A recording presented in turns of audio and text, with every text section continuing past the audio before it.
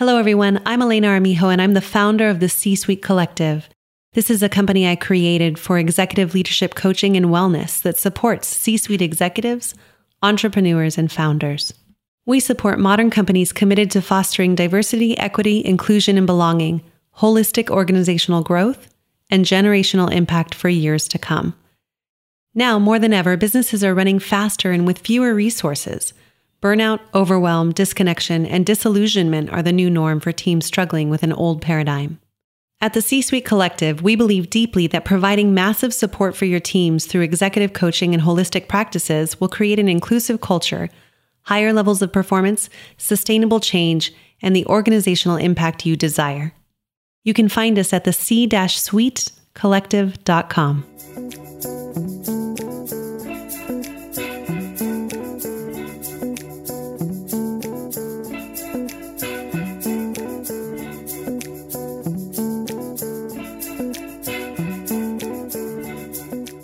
How do I build belonging in myself?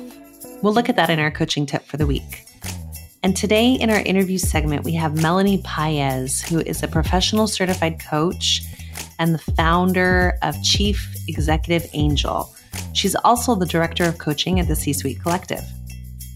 I really love this woman, and she is my right-hand person in building the C-Suite Collective. So I hope you enjoy the episode today and what we talked about. And please remember, something powerful resides within you. I'm here to support you in seeing it and creating it.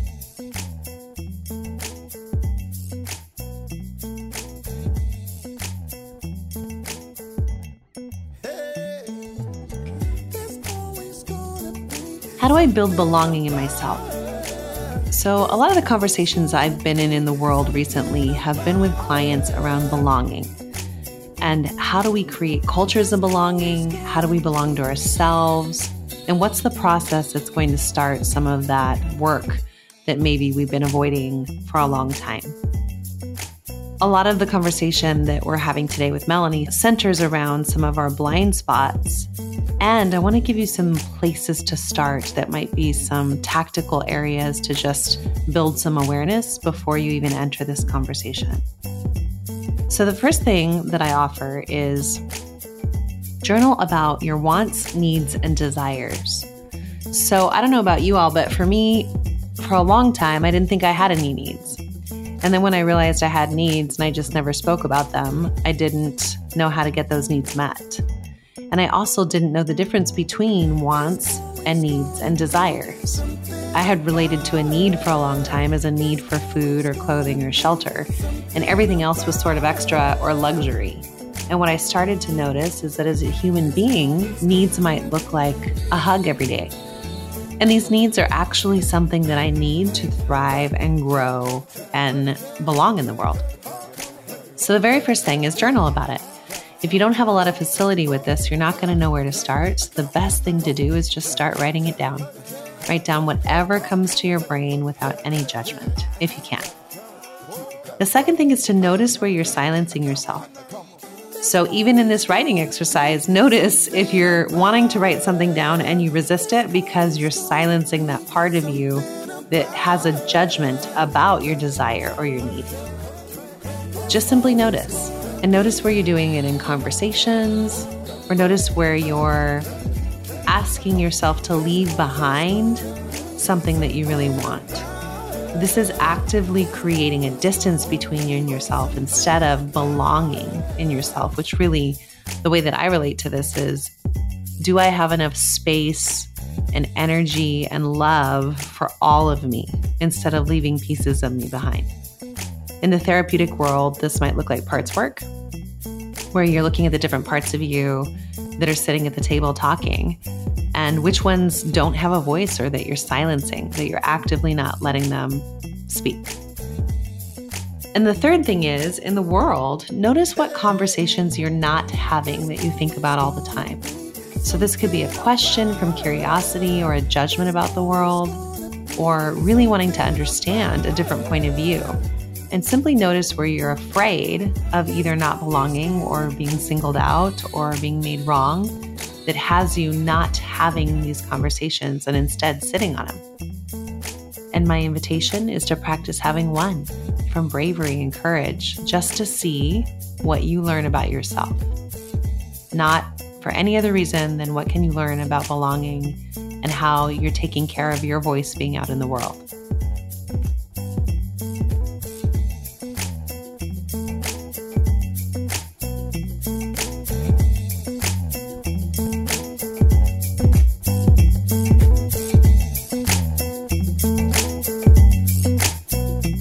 Oh my gosh, Mel, thank you for being here again today. I know you've been on the podcast before, but every time I get to have a conversation with you, it feels like magic.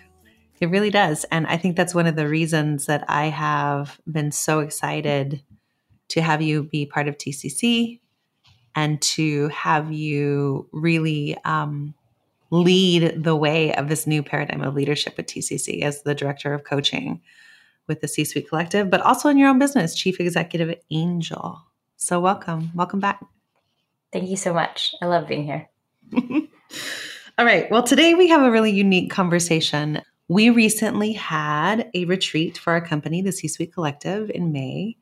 And anything you want to share from insights around the retreat and what you got? The retreat is it's just a really beautiful space for all of us to come together. First and foremost, that we're really up to big things together, and we remind each other of that when we're together. So I think that the most powerful parts of our work come from being in the same space together, and not just because it's a bunch of powerful people in a room, but because we are so committed to practicing what we preach, that we are taking on the things that we're bringing into companies.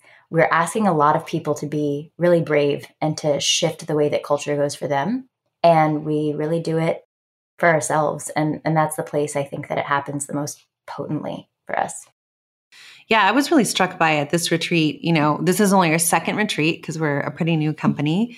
And the difference between this retreat and the last retreat, foundationally, of how we've grown. Some of the things I've noticed is we are clear about our mission and vision and where we're headed in the world. And we also, as a collective, felt like we really were past the first hump of, do we belong here? Which is what the first retreat felt like to me. And this retreat felt like, okay, we all know we belong. And what's the foundation we'll create to really use our magic and our gifts in the world? Do you have it differently, or did you have a different version of it? I do believe also like there was a foundation of belonging created in the first retreat where every single person really got what they're doing at the collective and why they said yes to it, why they were seen as a pivotal member in it. And that foundation feels really strong from the first retreat. And this one, yes, is like more like, okay, we really are a collective now. So what is like what we are doing? Where we belong? Where are we choosing to belong in the world together? And it's so exciting to create that foundation. Yeah. Well, part of the reason that we're having this conversation today is I wanted to talk about our own blind spots that we found during the retreat. So one of the things we're continually defining is, how do we practice what we preach, which really means, are we looking at our own blind spots? Are we having tough conversations? Are we willing to bring things to the table and not sit on them with each other, just out of clarity and kindness instead of a culture of nice? So at the retreat, we started practicing this, and will you share a little bit about what we learned around, number one, the piece about tough conversations? Probably that first. Yeah. Yeah, I think the thing I really want to say is how proud I am of this group of people, because positioning ourselves as the practitioners or the supporters of this, we really could come from an elevated perspective of like, we already know how to do this. We have the tools for it. So we're just going to come and give them to you. But we're not doing that. We are very aware that we're people too, inside of a company too, and that every single collective of people that come together need to be looking at things like this if they're committed to shifting culture. So our willingness to know that we're always going to be doing the work that we're providing is a humility and a courage that I'm so proud to be a part of. And I think that what we realized in this one is that we do have blind spots just like anyone else, and that by addressing them in the moment, there is less of a need to go clean it up later. And we have the benefit of that. We have the benefit of being new. So we can start from a clean space, and clean up our space as we notice the things that we bring to the table are like needing attention. We learn that we have blind spots, and we learn that even though we have the tools and we teach this, that doesn't exclude us from the discomfort that comes from having to take a look at our blind spots and how they impact other people. Really beautifully said. And thanks for the normalization of it, because I really do believe that if anybody's going to be doing this work in the world, you have to be willing to go first. So I really hear that's what we're doing. Yeah. I think that there's so many easier paths, but we're not committed to doing it the easy way. Yeah, that is for sure. Yeah. So a lot of people in our work talk about masculine and feminine dynamics. What is your like very simple version of what that is in the world? I think that in order to talk about a new level of leadership, we have to look at the way that things are positioned in culture automatically. And whether it was intentional or not, the culture kind of skews to valuing a masculine perspective. And a lot of people who are doing work to make room for a feminine perspective then have the scales tipped all the way to the other side sometimes. Mm-hmm. So we're in our own process of looking at where we are on that scale. And I believe that people who are in this conversation are all looking to create equity, equality, dignity. And in order to really do that work, you got to be willing to look at the places that you're missing the mark. Yeah. And to me, when I hear masculine and feminine energy, for a long time, I didn't know what that meant. And I didn't also know if I believed it. So for people out there who might be struggling with that, I just want to normalize that it's all of you in one body. It is parts of you that exist, and they're qualities that have been defined by masculine and feminine energy. And you don't necessarily have to choose to believe those definitions, but what we are talking about is the whole self, bringing the whole part of you to the table and looking at pieces that are unbalanced. So do you have anything else to add to that definition, Mel? No, I think you got it. Okay, cool. Yeah. So you and I have been in a conversation around where we've noticed a lot in partnerships in the world, in our lives, inside of the C-Suite Collective, in organizations, this unbalancing of energy. And one of the theories you and I are working with is around how for so long in systems of oppression, especially coming from the feminist movement, that there has been a lot of shifting of power towards women really working towards equality or taking back things that they've lost or some perceived version of trying to balance the scales. So what's your opinion around how that movement's gone and where we're at now? I really started my journey of this as in women and gender studies in university. And I really loved it. I really loved the willingness to look at how the world can move toward more inclusion by taking on some of these feminist ideals. And I noticed that there was a stopping point in a lot of my studies where it stopped at anger and a new exclusion, that in order to be included, we needed to then exclude people who were historically in power. And this very common experience, I think, that happens with lots of different forms of prejudice where the person who had been the oppressor previously needed to then be oppressed. And this is a hard topic to talk about because there are a lot of feelings that are involved, a lot of people who really have a lot of evidence that it does need to start with a new tipping of a scale for things to even out eventually.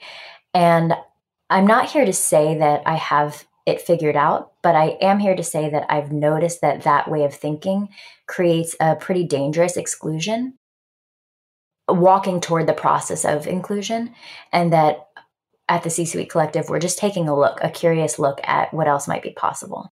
Yeah. Well, and to be really, really blunt, like I've seen it in the world, in my own relationship, like where have I stopped in anger or suppressing my own thoughts or opinions to try to be inclusionary, but really my methods are still manipulation or control or strategy instead of listening and making room for other types of energy. So do you have that experience in the world, or what are you noticing? Absolutely. And I'm glad that you used the word strategy because it very clearly makes it into a head conversation, which I think is what a lot of people are doing with this is like, I haven't felt safe and I'm going to come grab my safety back. And that means that you have to get on the floor. And that is a normal thing when people are afraid to get into their heads and out of their hearts and do what has been done to them. And I find it ineffective at best. Yeah. And so I noticed that in my own experience too, that there's been a lot of hurt and anger where I've tried to overcompensate for it, and it hasn't panned out well for me. And I appreciate that we're calling it masculine and feminine, and sometimes we might talk about the women's experience or what we notice in a men's experience, but this talking about it as feminine and masculine dynamics instead of man and woman includes all of a person because we all have those dynamics within us, but it also includes all genders. And by leaving any person out of this conversation, we are missing the mark. We're talking about humanity here. We're not talking about any particular group of subsect of humanity.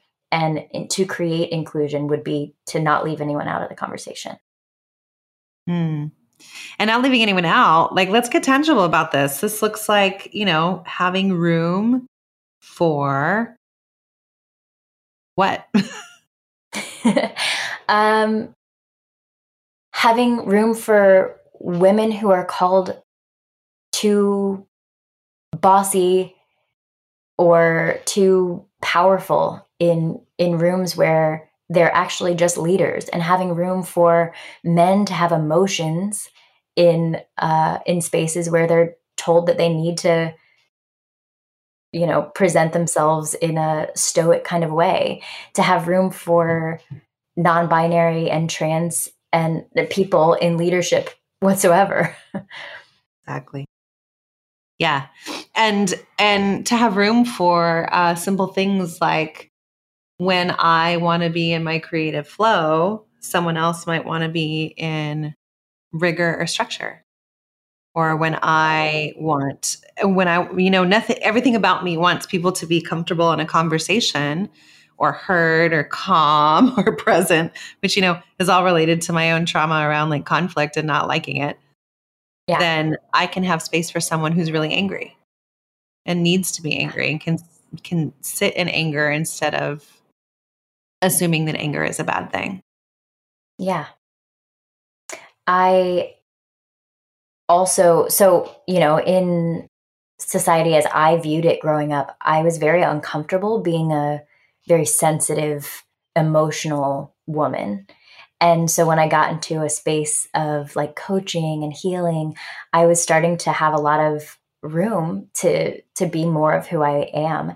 And I got really cozy and comfortable there in being able to leave out some of that rigor and accountability that comes from a more structured or masculine way of being. I got let off the hook a lot. And I really could stay in a lot of spaces that allow that and celebrate it. But what I'm committed to is making space for all of it. And I'm noticing that there's discomfort that I have to be within myself to allow that to start happening. And it's definitely anger is one of the things that I am learning to make more room for, but also just the rigor and structure that comes from a more masculine leaning leadership. And I would hate for a movement that is including the feminine leadership to leave out these beautiful gifts that come from masculine leadership. Can you say more about that piece? Yeah, it really does take some humbling on my account, because those aren't the gifts that I bring so naturally. That creating a plan and a structure and saying things directly and holding people accountable to what they say, those things move things forward. They create movements. And it is so important to value the flow and the creative space. And there's so many things that are in culture that are stamping those things out. But we really can't have one without the other. And any kind of lean that anyone needs to take to allow more of those parts of themselves to come through is important. But yeah, not forsaking one for the other. Yeah, that's really beautiful. Because I imagine there's, I can just hear in my head, like all the people in the world when I talk about this topic who go, yeah, but what if they come back and they oppress again? Or what if their anger spills out and it's not safe? And what would you say to those people who are in trusted relationships that they want to be in and that they want to grow their partnership in around being, I'm not even going to say equal, but being in a sense of belonging, in a place of belonging. So what would you say to those people that are resisting that still in relationships that they've really chosen at work or organizations or personal life? The very first thing I would say is welcome to leadership.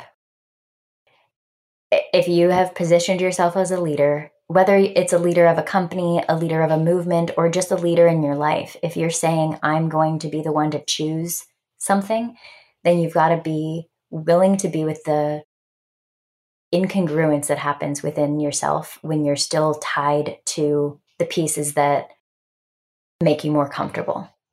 I personally feel that in what I've just shared about it would be so much easier for me to just be in a room full of people who think that a feminine style of leadership is elite and the only way. And because I have chosen to be in a space where I want more inclusion than that, I've got to be willing to look at the places where I haven't accepted those parts of myself. If we can view it in other people, we have it within us. So there's something for me. So there's work for me around my structure, my accountability, my rigor, my anger that I have not yet been willing to be with fully if it's something that I can't be with in someone else. So I would say, first of all, thank you for the courage in choosing to be this kind of leader. And second, it's going to be a lot of internal work, a lot of willingness to look at what am I not willing to be within myself that's causing me to say that someone else is wrong in the way that they're being. I love that. Super clear. And I want to talk a little bit about the costs, because I hear a lot of people talking about inclusion and belonging in the world and saying they want this and putting in again strategies and trainings and conversations, which is not a bad thing. I think that's all part of the work. And sometimes I think we're not aware of the costs of what's happening in real time. And I'd love to hear what you think some of those costs are. But for me, I look around and I see power dynamics everywhere. And I see, even in my group of friends, right? I'm thinking about my close group of girlfriends and our relationships. And there's such a level of disempowerment on both sides. And what that looks like on on my side of the street, or some of my girlfriend's side of the street, might be suppressed anger.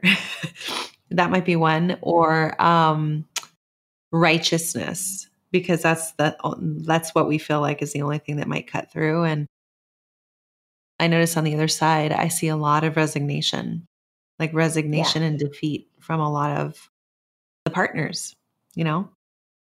But what do you see out there? The cost of not leaning into inclusion would be those things like, and ultimately it's disconnection. There are so many relationships that we cannot have, that we can't benefit from, learn from, and grow with if we stay in our righteous view of what's right or wrong. And the cost of leaning into it is having to let go of that righteousness. Righteousness is a really great shield.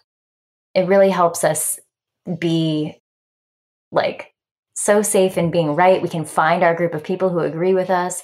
These are the virtuous people, these are the bad people. And we can see it in so many things, in so many different scenarios. And it gets cozy in there. But we then really negate our own power, particularly for feminine leadership. To say these people did these things to us, we position ourselves then as victims. And whether those things feel true or not is a different conversation. There's plenty of healing to be done for the feminine. And to say that we don't have power, or to say that it has been taken from us, keeps it away from us. It's like we're always keeping it one step out of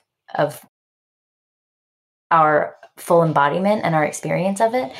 And it positions us as a victim, those of us who are identifying in that way, and positions, in order to be a victim, there has to be a perpetrator. And to position someone else as a perpetrator really excludes them from the conversation.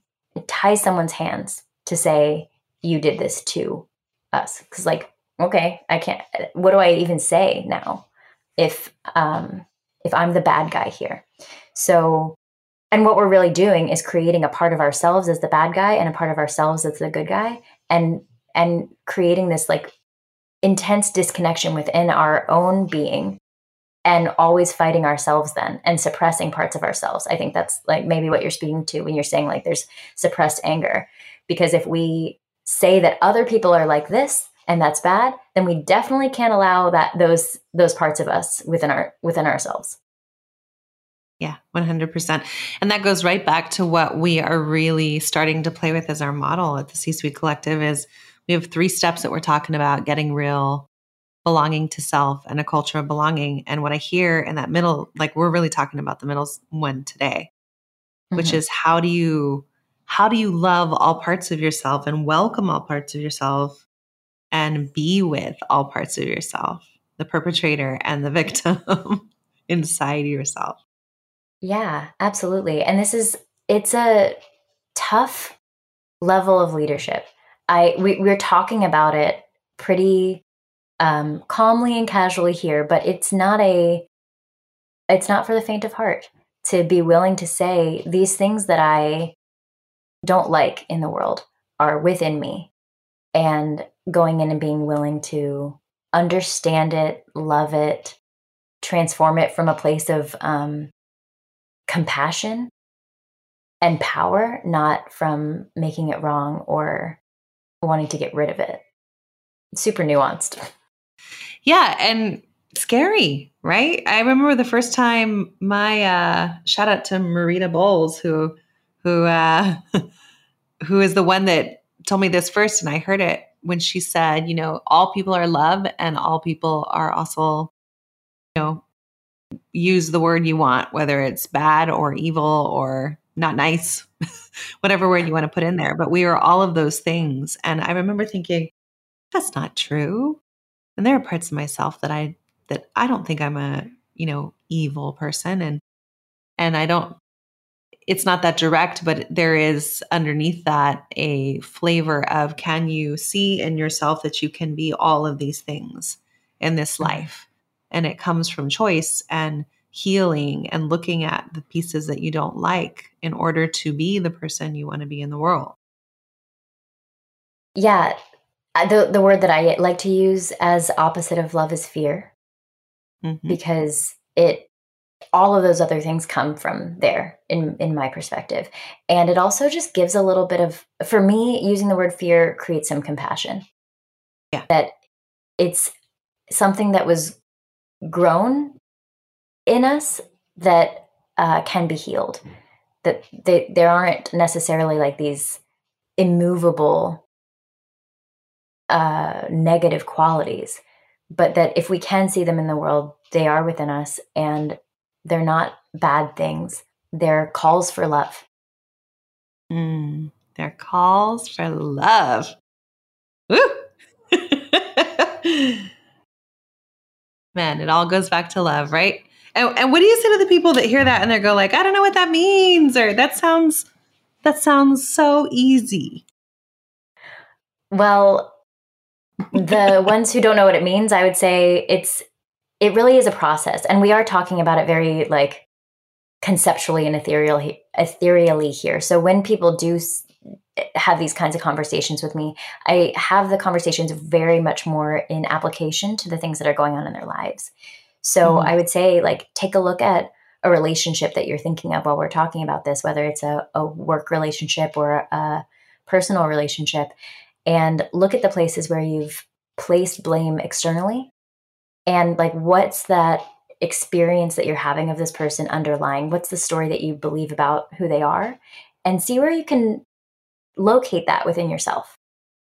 And if it's hard to locate it in yourself, take some time, sit with it for a little while, and then start looking at the historical unwillingness to be with that, and start taking a look at whether you can generate some more willingness, even if it's just journaling about it or thinking about it or getting curious enough to say, where is this actually within me? Mm-hmm. Yeah. And then the people who say it's easy, they won't say that anymore. That's easy. It's just love, which is hilarious. I don't know if anybody really believes that, but well, what do you think will happen for this new paradigm of leadership if we continue to have this conversation? What's the dream? I'm at the point where I don't believe that there is a new paradigm of leadership without this conversation. And so I'm really grateful that it emerged, because it really wouldn't be new. It would have been the other side of the same coin had we not been willing to look at inclusion to this level. And I would say that what's available now is way more common ground than would have been possible without this kind of conversation. And in that common ground, there's equal dignity. There are going to be spaces where people are not just allowed to be more of a full version of themselves, but even required and challenged to be that.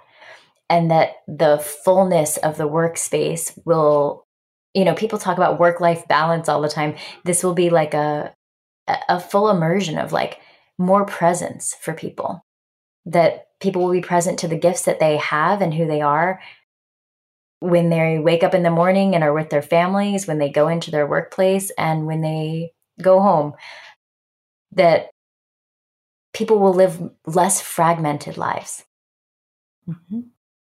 That's gorgeous.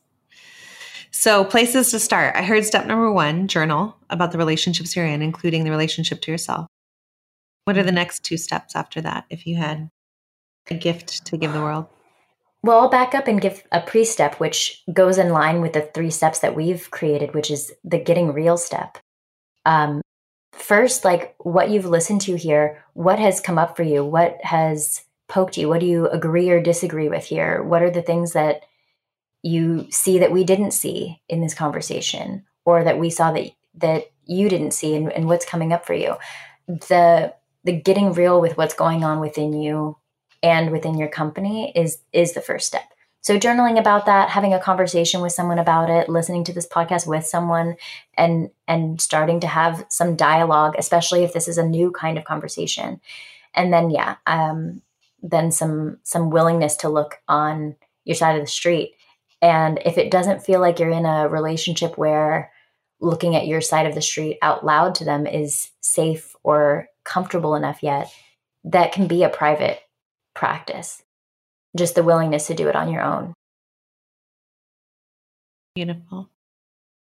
Well, thank you, Mel. I know this is a huge conversation in the world, and you and I and the collective are just starting out at the very beginning of this conversation. So thank you for your willingness to come here and share your thoughts with everyone and your dreams for what's possible next. Yeah, thank you so much. It's so important to me, and the urgency for this kind of leadership is what pulls me forward. That it's so important that we're having conversations that center dignity for all, not just for the people that are like us, or not even just for the people who agree that dignity is important. We've got to move forward in a way that creates true belonging, not just like belonging for the people who think belonging is valuable. That's really beautiful. That's our new banner, our tagline underneath our mission and vision will be dignity for all. Mm-hmm. Beautiful.